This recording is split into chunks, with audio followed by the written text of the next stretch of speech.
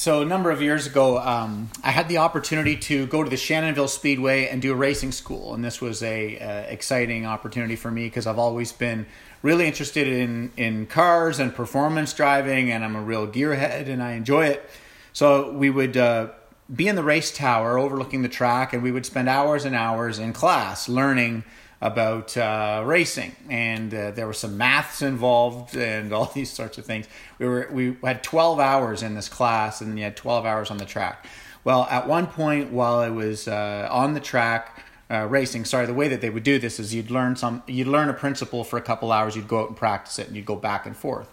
And so after learning this one principle, we went out on the track to put it into practice, and I was going around this one corner, and I was going way too fast, and I went off, and the car was just sliding into the dirt, and there was this little waterfall of mud cascading into the open window, landing in my lap, covering the car in dirt. And I realized that I had a lot more knowledge about performance driving than wisdom, and the ability to apply that on the track. We've been going through wisdom literature this winter, all summer, and we're going to head into it from now, the fall through the winter. We've been looking at the book of James. We started last week, and wisdom is the ability to put something into practice. It takes something out of theory off of the blackboard, and you get on the track and you live it out in your life in a real way.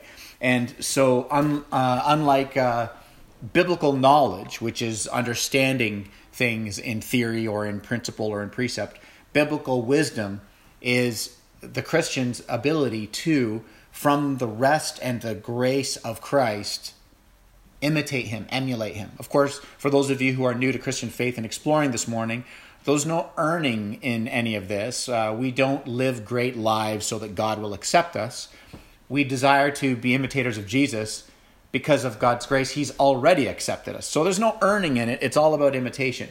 And today's text is going to be from James chapter 1, verses 5 through 8, where James, as I said this last week, he doesn't spend a lot of time talking about the passive aspects of Christian faith. Most of the entire book is all about the active aspects of Christian faith. The passive aspects are the things that we receive: justification, right standing before God, grace, forgiveness, mercy, right? The Holy Spirit. These are things that are passive. We just sit and receive these things. James focuses on the active. Because we've received these things, how shall we now live? James, being Jesus' little brother, who looked into the eyes of his resurrected brother, who now has an understanding that this life is not all there is asking the question and writing the epistle saying, if we say that we have faith in Christ, what then will that saving faith look like as it's walked out in practicality? And so what we want to consider as we continue our study of James and read these verses today is that we don't really get past the cross. We go deeper into the implications of the cross. We don't get past Jesus and say, well, James, you read the book of James and he only mentions really Jesus kind of in the first comment when he says that he is Christ and Lord, and then he moves on. He's not really moving on from Jesus. He's moving more deeply into the implications of the life we live as a result of the grace of Jesus. And so with that in mind, we read James chapter 1, verses 5 through 8. If any of you lacks wisdom, you should ask God, who gives generously and to all without reproach, and it will be given to you. But when you ask, you must believe and not doubt, because one who doubts is like a wave of the sea, blown and tossed by the wind. That person should not expect to receive anything from the Lord. Such a person is double-minded and unstable in all that they do. This is God's word. As we unpack these verses, we're going to ask this text two questions. The first question is, how do we get the wisdom when we face trouble? The second question is, how is the gospel relevant in my trouble? So firstly, how do we get the wisdom? When you look at verse 5, we're called to prayer. And prayer is a wonderful resource because it builds a highway from our inadequacy to God's all-sufficiency. Prayer is this beautiful gift that we're given. And if I'm honest, growing up in the church, most of my prayers, almost all of my prayers, never really got beyond, dear God, get me out of this trouble. Dear God, take away this trouble. My prayers rarely got to, dear God, change me in this trouble. Dear God, do a deep work in me. Transform me. Renew me in this trouble. Give joy and resilience to me in the midst of this trouble. I rarely prayed like that. I didn't even understand prayer like that. I thought prayer was a vehicle to get what I wanted from the heavens. So the way we're to get this wisdom is to pray. And we're going to unpack this a little bit more. And it says that God gives wisdom generously. That word generously, in the Greek, it's the word haplos, which means simple.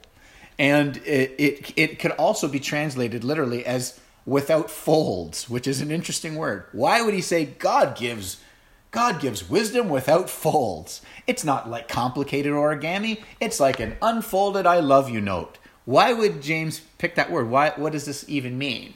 Well, as you read through the entire book of James, you find that they actually had a problem in the church, and that was believing that God favored people who were sophisticated.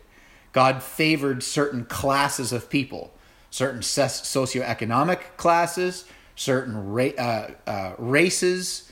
This church had a problem with class division that was resulted in both socioeconomics and race. And there was an idea that God really favored you if you're sophisticated. Economically, in terms of your education, and theologically, you were favored. So it's interesting. He says, God gives generously. There's no folds here. This is not complicated. Anyone who is a child of God, not particular sophisticated children of God, who are they? Any of God's children can come to him, and he gives generously. And so he's tearing away this false idea that God is somehow discriminatory in the way that the church was being discriminatory, and we'll explore that in further weeks. So this wisdom is not available to certain children, but all children. And then it goes on to say it's not only generous, but God gives it without reproach. Some of your English translations say without fault. You could also faithfully translate the Greek reproach. The word is anendizo, and you could also translate it to say he's not drawing any attention to the fact that you don't deserve this. God will give you wisdom without drawing any attention of the fact that you don't deserve his help, that you actually deserve the trouble that you're in. He does not do that. It's just amazing and incredible grace. He doesn't draw the attention to the fact that we're actually deserving whatever we're into. I want you to think about this in human terms. If you've ever messed up relationally with somebody over and over and over. So all of you who are married, you already understand this because we've all done this. Marriage can only work if there's two really great forgivers involved. But even if you're not married and you're a single person, you've got beautiful friendships, and you have messed up with a friend over and over, the same friend. What happens? The third or the fourth or the fifth or the sixth time that you come to that person and you're like, I'm in trouble, will you help me? Okay. If you've lent money to somebody 2, 3, 4, 5, 6 times, the seventh time they're asking you for money, you're probably not going to give generously and without reproach. You're probably not going to give them what they need in the trouble without reminding them of how undeserving they are of the trouble. In human terms, we can't really operate this way. We have measures of forgiveness and measures of grace, but it's not scandalous. Like God's forgiveness is on a level you and I can't imagine. Because the truth of the fact is, we don't do that. You come to somebody for help and they're like, the year was 1985. You were 10. And then they proceed to tell you why they don't deserve the help before they give you the help. There's really good news here in this. God knows how difficult it is for us to trust him.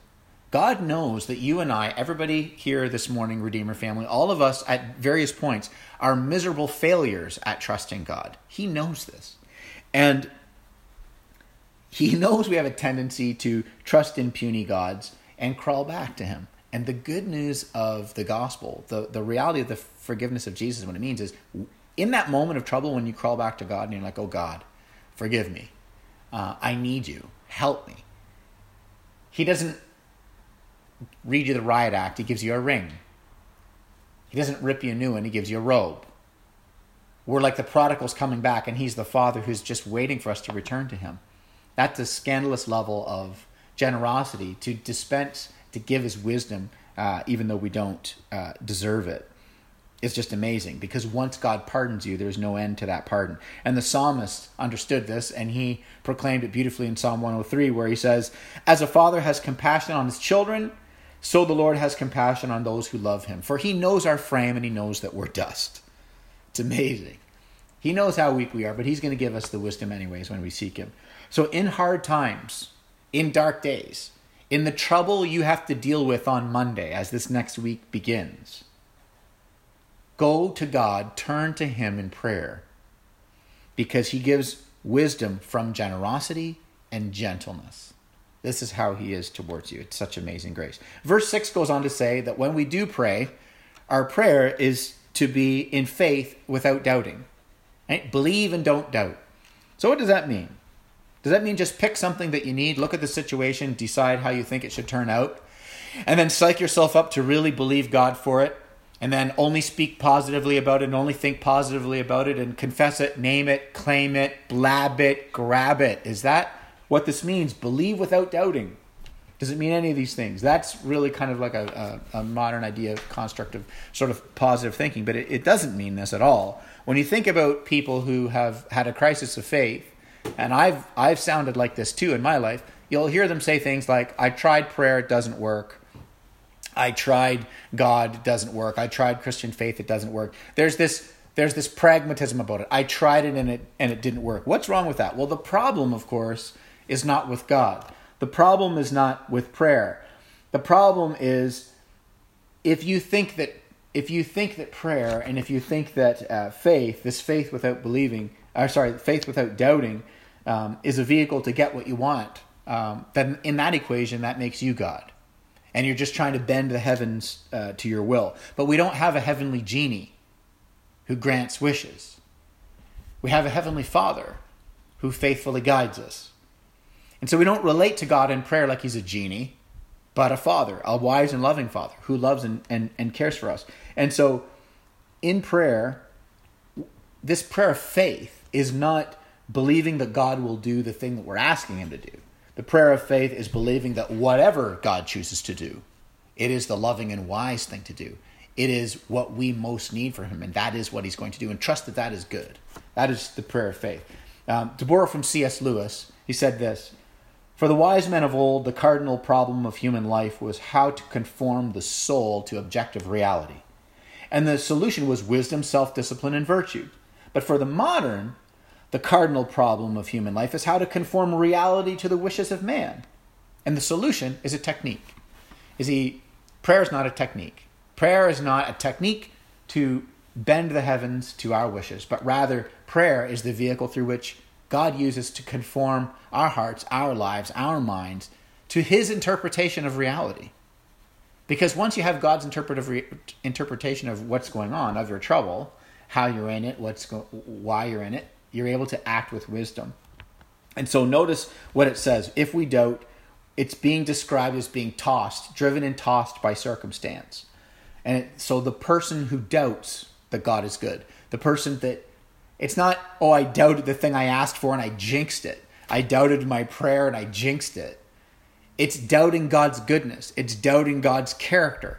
It's doubting that if you pray for something and God gives you the opposite, that he's somehow wiser than you are. It's doubting him. And so what the text is saying is you're going to be driven and tossed if you doubt him, because you're not going to, and then the text says you're not going to receive anything from God. Why won't you receive anything from God? Because in the middle of the storm, while the waves are crashing, you're clinging to some tiny thing other than God, trusting it like it's God, listening to its wisdom, their wisdom, like their God. It says, don't let that person think they'll receive anything from God. And so what God wants to do in the midst of our trouble is give us joy. If you read from the beginning, which was last week's sermon, the context of this trouble is that God wants to give us joy in it, resilience in it. And so the reason why this is so important, of course, is because faith is not a formula to get something new. This faith is a gift that God gives and uses to make us new. So in verse 8, it says something else. James uses a powerful descriptor, and he says that when we do doubt God's character, doubt God's goodness, which is to essentially say, I'm pretty sure I'm wiser than you. I'm going to go elsewhere for an answer because you don't have it. So when we get in that space, James calls it double-minded. And by the way, he's not talking about Christians versus non-Christians, believers and unbelievers. He's talking about Christians who choose to turn to God and Christians who choose to turn to something else. And so he says that those Christians are double-minded. They have two competing allegiances. He says, don't have two competing allegiances. Don't be double-souled, double-minded. Have your trust going in two different directions. So here's the question. Do you and I go to God for wisdom in trouble? Or is our only use for God in so much as he takes away our trouble? James is provoking us to consider, wait a second, do I have two competing allegiances here? Right? Is part of my heart, my mind, my soul saying, take this problem to God, and the other part of it is turning elsewhere and making that little thing God? Is that going on? Because to doubt God calls his character into question. Therefore, when we doubt God, the wisest thing we can do is call our own allegiance into question. What do I trust? Where do I go for hope? What am I clinging to for security? What am I telling myself at night? Everything's going to be okay because of this. What am I telling myself? What is that this? And so that's what's happening. What's happening is there's the trouble that's happening to us, and there's the interpretation we have of what's happening to us. This has been going on since Genesis. I'll give you an example. What we need is the right we've got the trouble. We need an answer for the trouble. But before we can even walk with wisdom, we need the right interpretation of what's going on. For example, go right back to Genesis. And what's happening? God's giving them everything. He says, don't touch that tree because I'm giving you everything. And the way for you to enjoy everything is to know who God is. And the way for you to know who God is for me to put this limitation here to be like, by the way, that's the line. Enjoy everything, and the way to enjoy everything is to have me at the center of everything. Don't touch the tree. That's what's happening. What's the devil's interpretation? God's holding out on you. What is the interpretation that Adam and Eve chose to believe of the situation? God is holding out on us. So there was what was actually happening, and then there was their interpretation of what was happening. And because they chose the devil's interpretation, they did not act with wisdom. They chose autonomy, divine treason, and then, sermons on Genesis 3 abound, right? So what's going on with you and I on Monday with the various trouble that we're dealing with? Well, there's the thing that's happening, and then there's our interpretation of that thing. So can we have God's interpretation on that thing? And the only way for that to happen, of course, is for us to, from the rest and of God's grace and the enjoyment of God's grace and the knowledge that we are his children, from that place, go to his word so that his word will faithfully guide us. James has an assumption, of course, that we read the word and know the word, and there's a resource of God's word, so that we can look on this thing and have God's word, the ethics of the wisdom of Scripture, guide and navigate us. We need God's interpretation on that thing. If we don't, then we're definitely going to be double-souled. We're definitely going to be double-minded. We're definitely going to have two different allegiances, and it's going to be very difficult for those Christians. It's going to be impossible, actually, the text says, to receive anything and to operate in wisdom, because we don't have God's wisdom. We've got the world's wisdom. You think it's all through Scripture, and in God saves the children from Egypt, and what's going on? Salvation. What's their interpretation? It was better in Egypt. So what did they do? Again, they're wandering in the wilderness. We don't want to wander in the wilderness. That is what we need to deal with next week, right? And so let's move on to the next question, the final question, which is, how is the gospel relevant in our trouble? Well, it's because in order to not be double-minded, in order to have our allegiance in God and our trust in God and our faiths our prayers be prayer of faith, where we actually believe that the goodness of God, even if we can't articulate in prayer what we need, we know God will carry us through. The gospel changes everything, because the gospel changes how we reinterpret everything. Remember why James wrote this, right? He starts his text out by saying, Jesus Christ is Theos e Christos Kyrios. He is God and Lord, right? That's what he says. So James, who's looked into the eyes of his resurrected brother, goes, okay, well, that changes the way I think about trouble. Because the gospel means that this life is not all there is. The gospel, the resurrected Christ, his perfect life, that he lived because we're not. His perfect trust in the Father because we're not. His atoning death on the cross to take away all of our sin. And his divine resurrection. James is looking at his brother, 1 Corinthians 15:7, right? He's looking at his resurrected brother and going, well, this kind of changes everything. Eternity changes everything. This short 80 years on planet Earth changes everything. So now this gospel changes the way I think about this trouble. Whether it's trouble in your body, trouble relationally, trouble at work, trouble finding work, trouble with your business, right? Whatever trouble you're dealing with next week, to dial yourself back and go, okay, now how do I need to think about this? The gospel changes everything because, again, we talked about this last week, but the prevailing worldview that we live in as dealing with trouble is all there is the now, right? The secular, the saeculum, right? This lifespan, this age, this is all there is.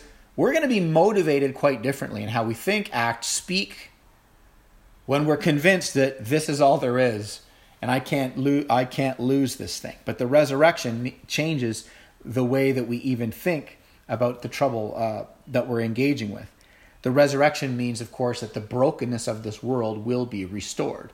That heaven is not a place that God zap-fries us out of planet Earth and takes us to. No. Heaven is the restoration of all things here in the earth. Heaven is God come to earth, the return of the King, the return of Christ the King. And so what that means in the trouble is we're going to relate to it now, speak very differently to people now, make decisions, our ethics, going to be very different now based upon that truth of the gospel and of the resurrection. So consider again this phrase, being driven and tossed, right, in the context of this gospel. Think about it this way. Two Christians, because, again, this wisdom literature is written to Christians, right?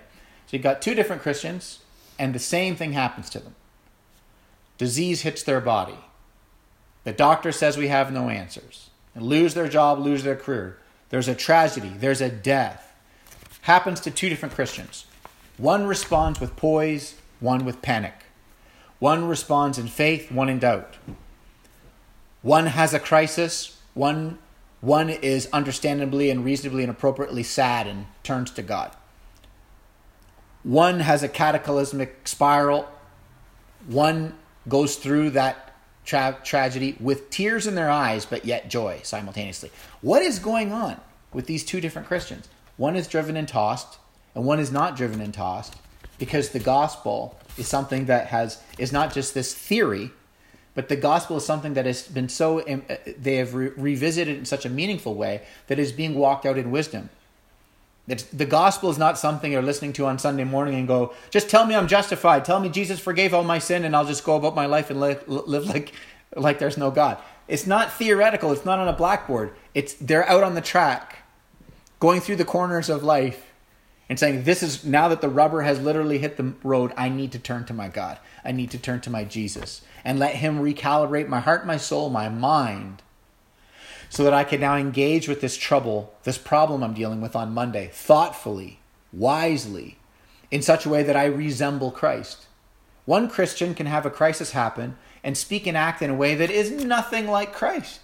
And another Christian can have the exact same tragedy occur in their life and yet desire very much to emulate Christ. What's the difference? One is not better than the other. James has already established that. God's generosity is not for the sophisticated. His wisdom is not for the sophisticated.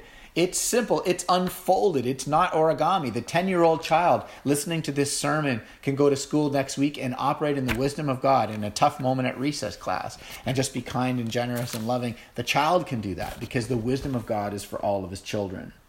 And so our ability to bear trouble and be resilient in this trouble, it's connected to the wisdom of God, trusting God and allowing him to interpret our trouble. I'll give you an example as I prepare to close, because often people will listen to teaching like this. Listen to a sermon here. I've done my best to sort of exegete a handful of verses and not trivialize, sort of infantize you and say step 1, 2, 3, do this, because there's 100 people in this church, in this service, and this needs to be applied 100 different ways. But even as I kind of break this out, there's people who will say, that's all fine and good, but why doesn't God just if he's good, if God is good and loving, take the trouble away? Isn't that the easiest thing? I mean, if I was God, that's what I would do. Why doesn't God just take the trouble away? Doesn't seem to make any sense. I'm going to give you an example that I hope brings this thing to life. In the year 1670, Isaac Newton comes up with the theory of light, and his theory on light is that it behaves like a particle. 8 years later, 1678, Christian Huygens establishes the theory that light acts like a wave. What does the scientific community do? Light is a particle, light is a wave. What's wrong with light? I can't believe in light. The audacity of light. It behaves like a particle, it behaves like a wave. Well, which is it? Light? No scientists were doing this. The scientists were saying, okay, we have something bigger than our theory. We're dealing with something that's far greater than our level of understanding. And so when we're in the trouble and God doesn't take away the trouble, when we're like the Apostle Paul saying, Lord, take this thorn out of my side, and God says no, it's actually better that it stays there, we're like those scientists.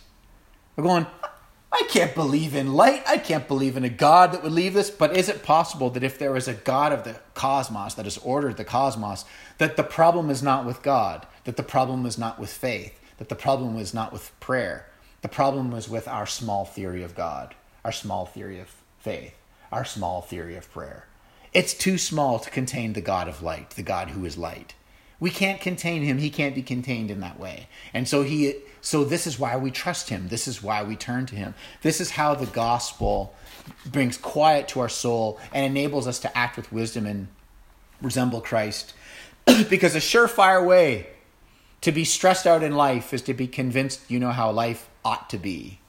A surefire way to be crushed is to be convinced you know how life ought to go. And in Christian faith, we are given glorious resources for the trouble of life. We're given glorious resources for the hardships and the sufferings of life. Incredible resources, because this world is broken. And we have a risen Savior who is going to restore everything that has been broken. James looked into the eyes of that risen Savior, and that formed his wisdom, and it needs to form ours. And so I'm going to borrow from St. Teresa of Avila, who said this: from the perspective of heaven, the worst life on earth is like one night in an inconvenient hotel. And we need that kind of revelation of the grandness of the gospel and the grandness of our God. So whatever you're dealing with on Monday, it shrinks in the presence of the greatness of your Jesus, of your connectedness with him by the Spirit, of God being your Father. Not a genie that grants wishes, but a Father who will lovingly guide and navigate you through whatever it is that you have to deal with on Monday. In conclusion, the gospel is relevant because as we are being instructed by this text to cry out to God and we will receive from him liberally and without reproach, on the cross, Jesus cried out to God and he received nothing because he was bearing our reproach.